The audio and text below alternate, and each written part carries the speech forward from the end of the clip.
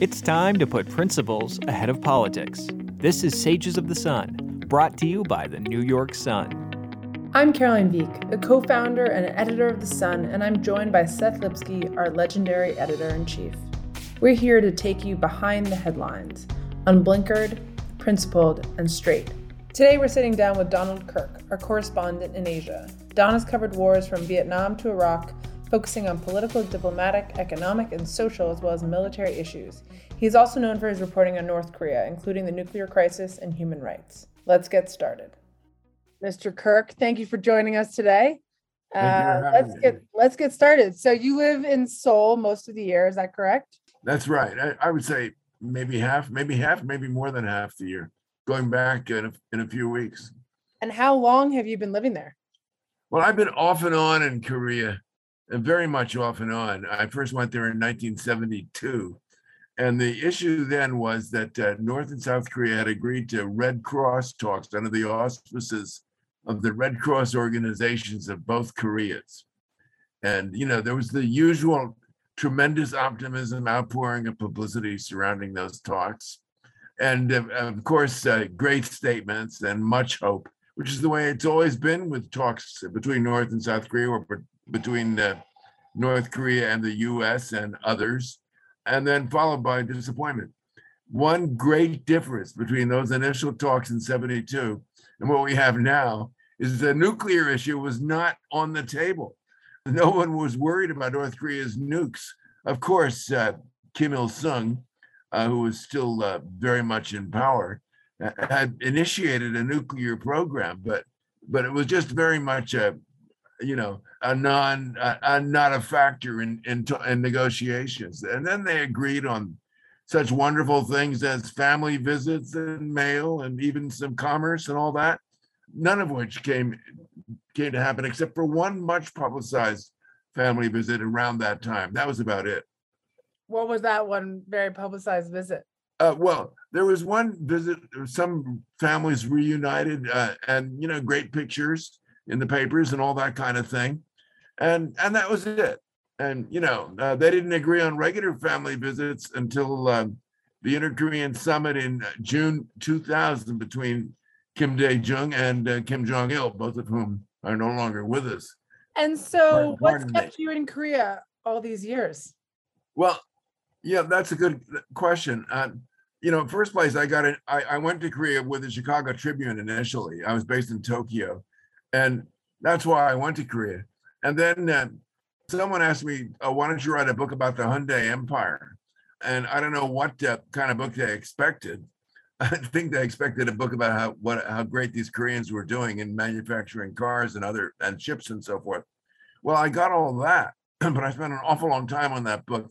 Got a lot of stuff on labor problems and family disputes among members of the owning family, the family of Chung Ju-young, all kinds of stuff. It took me several years, over a period of 6 years, to write that book. It was not in any way supported or subsidized by Hyundai, although I will say they gave me interviews. So, I actually got quite a lot of interesting information.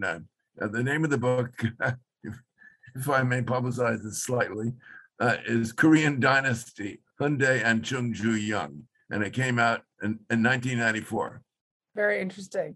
And from there, I went on to filing for other papers. I got a gig with the International Herald Tribune, and then the Christian Science Monitor, I loved the International Herald Tribune. Yes, I did too. It was a shame that it went out. It was, it had such a highlight. Every time I went to Europe, that was like, yes, this is what I get to do. Yeah, right.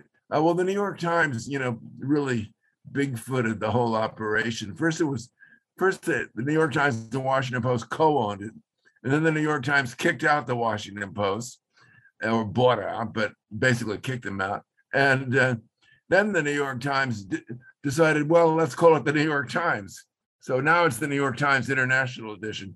But one great distinction about that paper is they still have comic strips, which you don't find in the New York Times. My favorite comic strip, Dilbert, runs every day.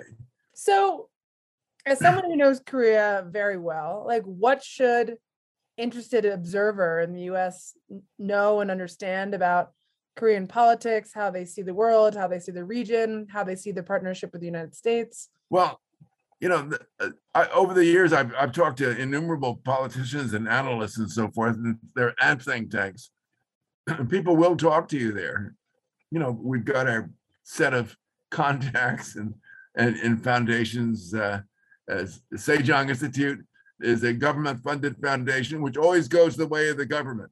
A few years ago, when Park Geun-hye was president, Sejong Institute was quite conservative. Then under Moon Jae-in, the outgoing liberal president, Sejong Institute turned liberal, and they got an advisor there named Moon Jung-in, who's a big fan of all kinds of moves toward reconciliation and appeasement with North Korea, was an advisor to, and probably still is an advisor to Moon Jae-in.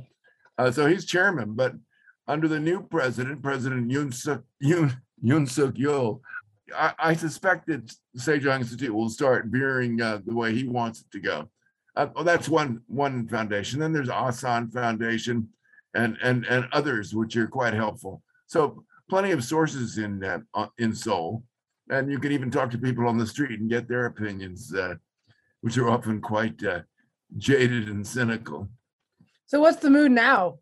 The mood, I think, is sort of high hopes for the new administration. Actually, I read somewhere that the popularity polls are showing that the incoming president Yoon is not so popular among a lot of people, but he won by an eyelash. He won by 0.73% of the votes over the liberal or even leftist Lee Jae-myung.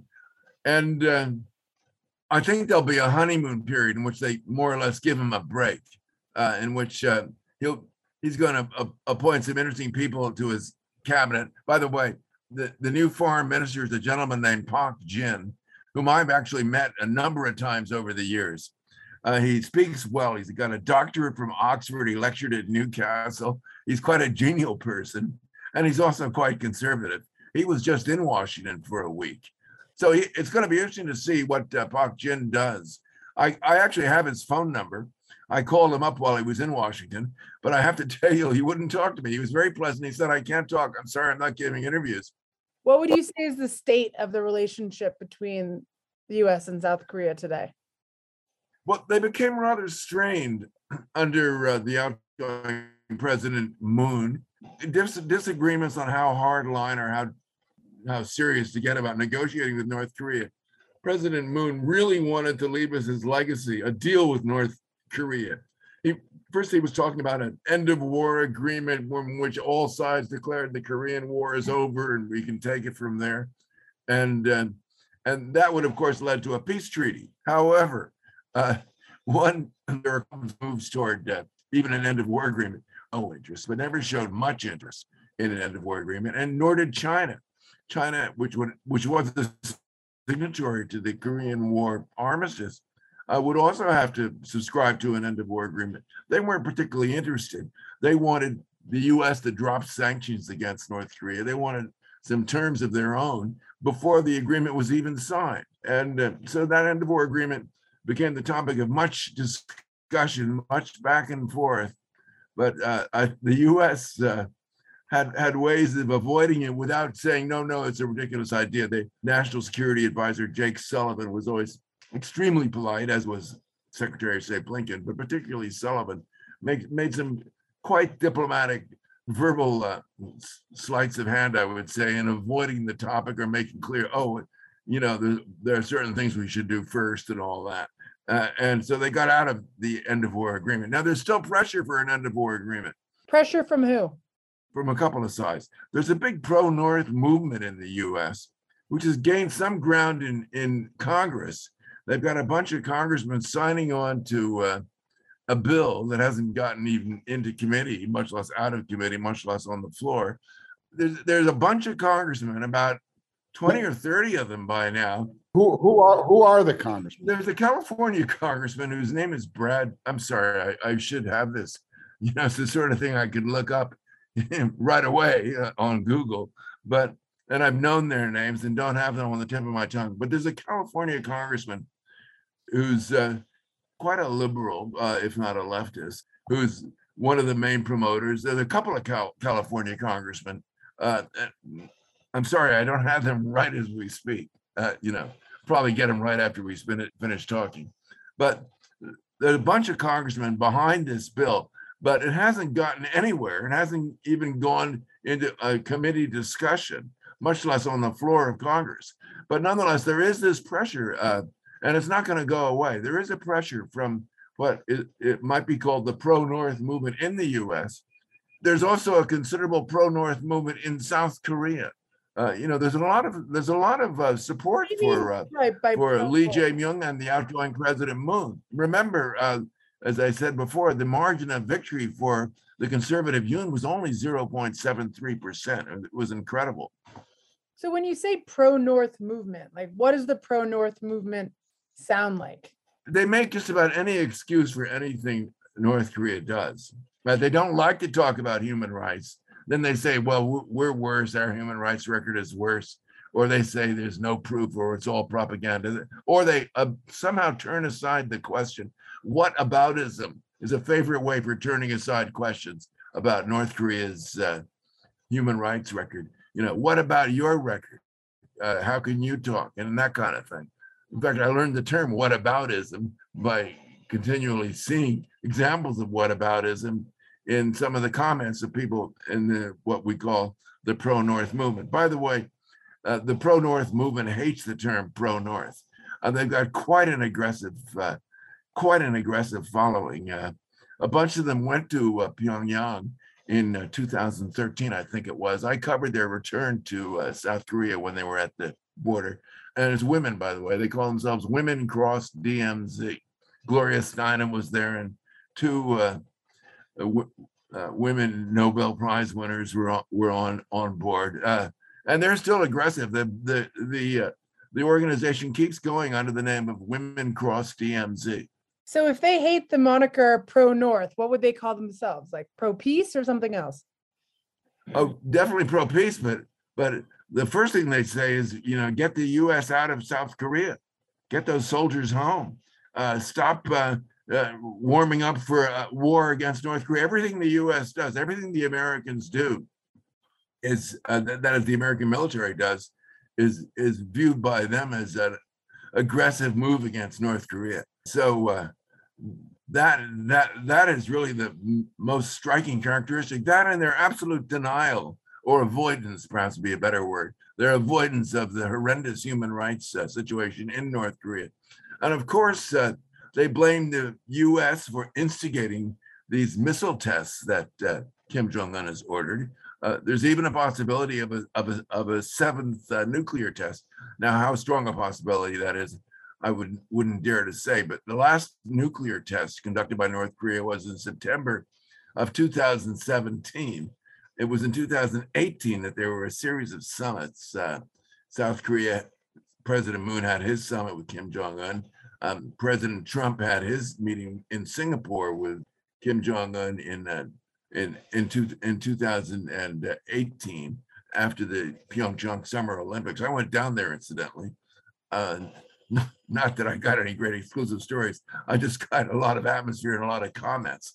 Don, in reviewing this kind of period, how do you think President Trump did? I mean, start with our Little Rocket Man speech at the UN. Probably the most aggressive speech anyone ever made. I remember and that. Then yet, the next thing you know, the two are meeting together, hugging and kissing in Singapore. That's right. So how do you assess all that? Remember that during his campaign, Donald Trump said that he'd like to sit down and have a hamburger with Kim Jong-un, implying that they could just be buddy and solve all their problems. And the second thing is that I really think that Trump had and probably still has a fixation on dictators.